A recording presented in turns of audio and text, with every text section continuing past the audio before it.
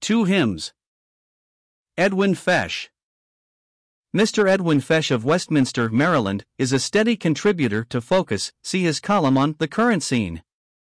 In this brief article, he provides some interesting insights into the lives of two men whose divergent paths represent the difference between mere religion and vital Christianity. The last century produced two men whose influence and example made an impact on Christianity in their day and on into ours. Both men were, within a year, the same age. Each man stood at the extreme ends of the Christian spectrum. We are referring to Cardinal John Henry Newman and John Nelson Darby. The Cardinal turned from bright prospects in the Anglican Church of England and became a Roman Catholic. Darby, a curate of the same church, left that connection, nor did he find any other that measured up to what he saw of the church in the New Testament.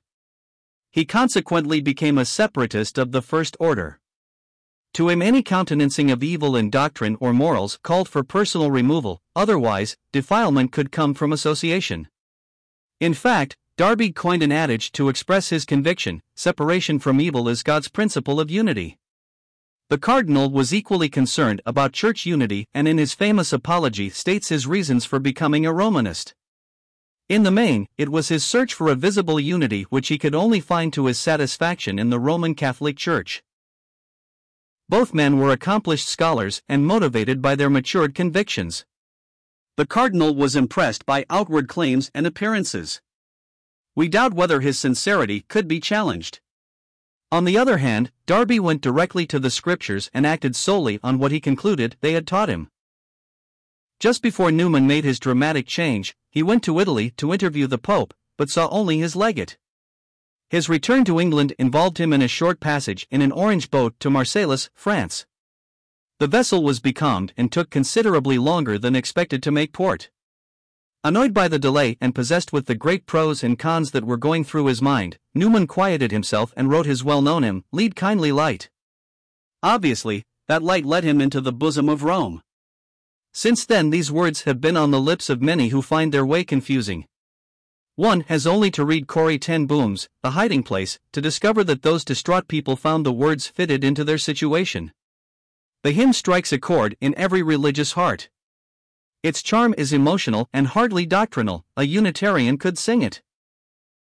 4 years later, in 1837, Darby wrote on the same theme. We will quote some of his lines.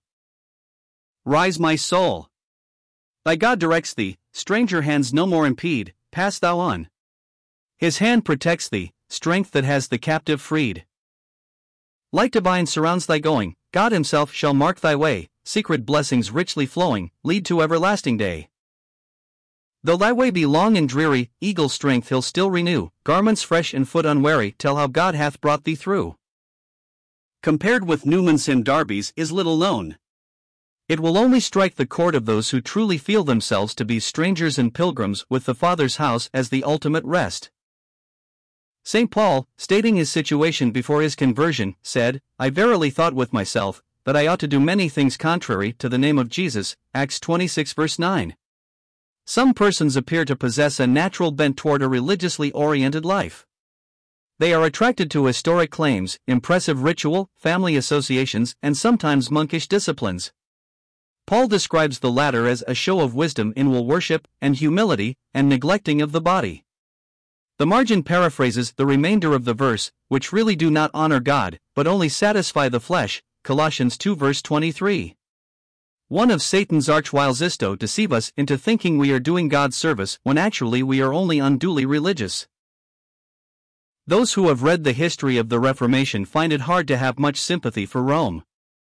There are some good reasons for believing that Rome is the mother of harlots in Revelation 17 and to heed the positive call, Come out from her, my people, that ye be not partakers of her sins, and that ye receive not her plagues, Revelation 18 verse 4.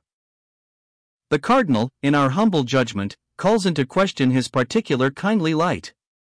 Better is the light of Scripture that calls for a separation from vessels of dishonor and a path that invokes the reproach of Christ.